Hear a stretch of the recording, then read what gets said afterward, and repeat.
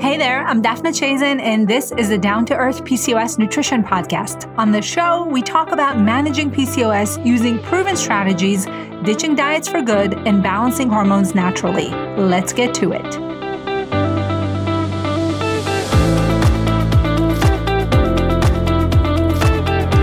I am so excited that you're here today because we're going to dive into something I get a lot of questions about, and that is macros. How they work, what they are, and should you track them?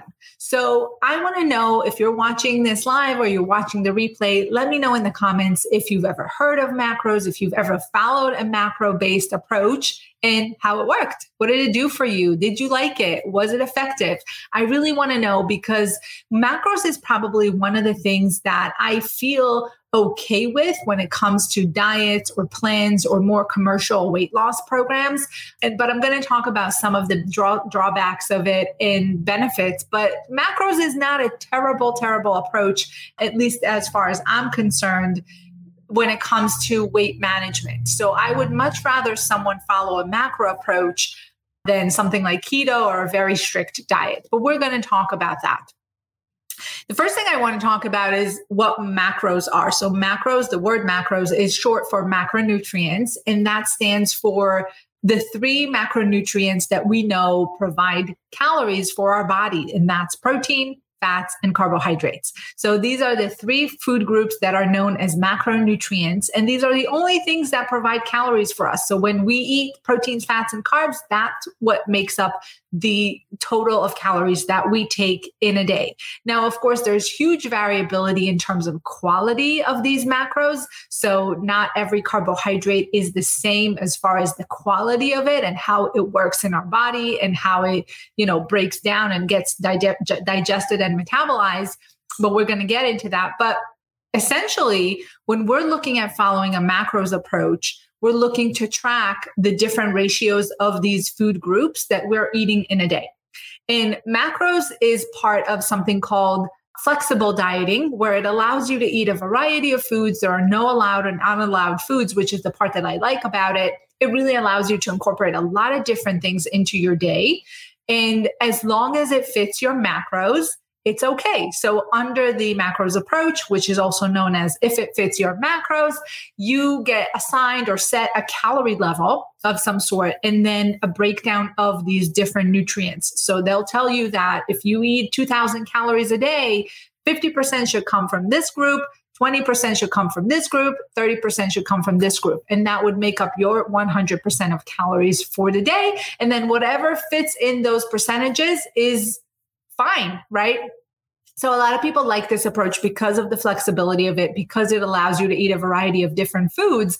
But one of the things that you do need to do is track. And a lot of people don't like tracking. They don't like the, tedious nature of journaling your food and calculating. And I have a lot of clients who tell me, I don't want to become a food accountant, right? I don't want to be weighing and measuring things and calculating every single gram of food or ounce of food that I put into my mouth. So I think that's where, tracking macros can become a little bit of a tedious, very labor intensive kind of thing where you're doing a lot of work and tracking and really paying attention to numbers. And a lot of people don't like that. But I want to talk a little bit before we get into the pros and cons more deeply about macros specifically for PCOS. So like I mentioned, we have three groups: proteins, fats, and carbohydrates. And we do need to eat from all three of these groups every single day at every single meal. That's what balanced eating is all about. It's about balancing your plate with these different macronutrients because they each provide different nutrition, different vitamins and minerals, and different benefits for the body, right? So we do want to incorporate all of them. And this is why a lot of diets that cut out carbs or are very low in fat or very high in protein are not balanced, and they're not suitable for PCOS specifically because they're not going to help you address insulin resistance. For insulin resistance, we do need a variety of nutrients. We need a balance of all three of these. And specifically, we want the highest quality food. Now, for women with PCOS, what I usually recommend is a distribution of around half your calories coming from carbohydrates. And that may sound like a lot, but I'm going to explain in a second. And then the rest split somewhat evenly, 25 and 25% between proteins and fats. So when we're talking about half your calories coming from carbohydrates, we're not just talking about bread, pasta, crackers, rice, potatoes. We're talking about all carbs in your day. So that would mean fruit and beans and even dairy. All of these foods do contain carbohydrates as well as some starchy vegetables, of course. So we do want to include all of these in our carb calculation if you're following something like macros.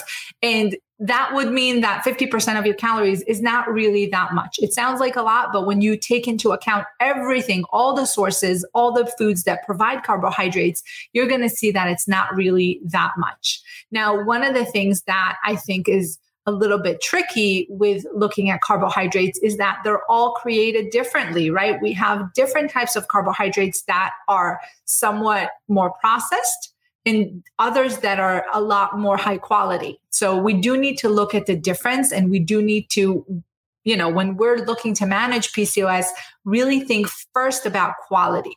So that's one of the things that I find macros are not helpful with, is they're not necessarily focused on quality. They're focused mostly on quantity, meaning if it fits your macros, if it fits the numbers, if you did the calculation right, and you have a certain amount of carbohydrates to eat for the day, the macros approach doesn't really look into quality. So you can eat any type of carbohydrate that you want, but for PCOS, that's not going to work, because very processed carbohydrates are going to spike insulin levels. They're going to send your blood sugar on a roller coaster for the day, and that's going to make all of your symptoms a lot worse. More cravings, more weight gain, and less health as far as fertility, ovulation, and periods, because the basis of hormone balance is blood sugar balance. So if we're eating carbohydrates that are not conducive to blood sugar balance, all of that, all of those symptoms are going to go haywire. So that's the main thing that I think is problematic, is the quality of the food is not necessarily emphasized. And again, even with something like protein, we can get the same amount of protein from wings versus fish, right? Same amount of protein per ounce exactly, very different nutritional profiles, right? Fish is a lot higher quality. It has healthy fats, whereas wings will have more saturated fat. And, of course, there are a lot more nutrients and vitamins in something like fish versus wings. So you can see that the same amount of protein, the same amount of macros could mean very different things when you're focusing on quality. The quality sometimes is just not there.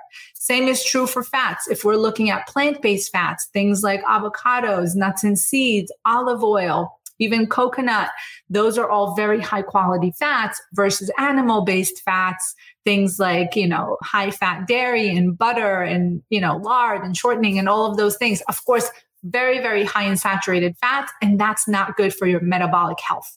So with PCOS, we really need to focus first and foremost on quality. This is why in my programs, I don't necessarily go off of calorie ranges, and we don't necessarily think so much about amounts and portions, at least in the beginning, because we want to make sure that the quality is there, the combination of food is correct, that your plate is made up of a right balance of these macronutrients, but we don't necessarily go into the counting of grams and counting of calories. Quality comes first, and that's what I teach. And then on top of that, if you're not, someone who, if you've already done that, if the quality of your food is very good, maybe that's a time where you want to start looking at macros and thinking about adjusting and tweaking things a little bit more. But so the quality of your macros is important. And then you can think about these general ratios and not necessarily fit yourself into the boxes of the specific grams and percentages, but rather, do it more of like in the spirit of balance, in the spirit of even distribution on your plate. And about half your calories should still come from carbohydrates, at least as far as I'm concerned, as long as you're making them high quality, good fiber rich carbohydrates.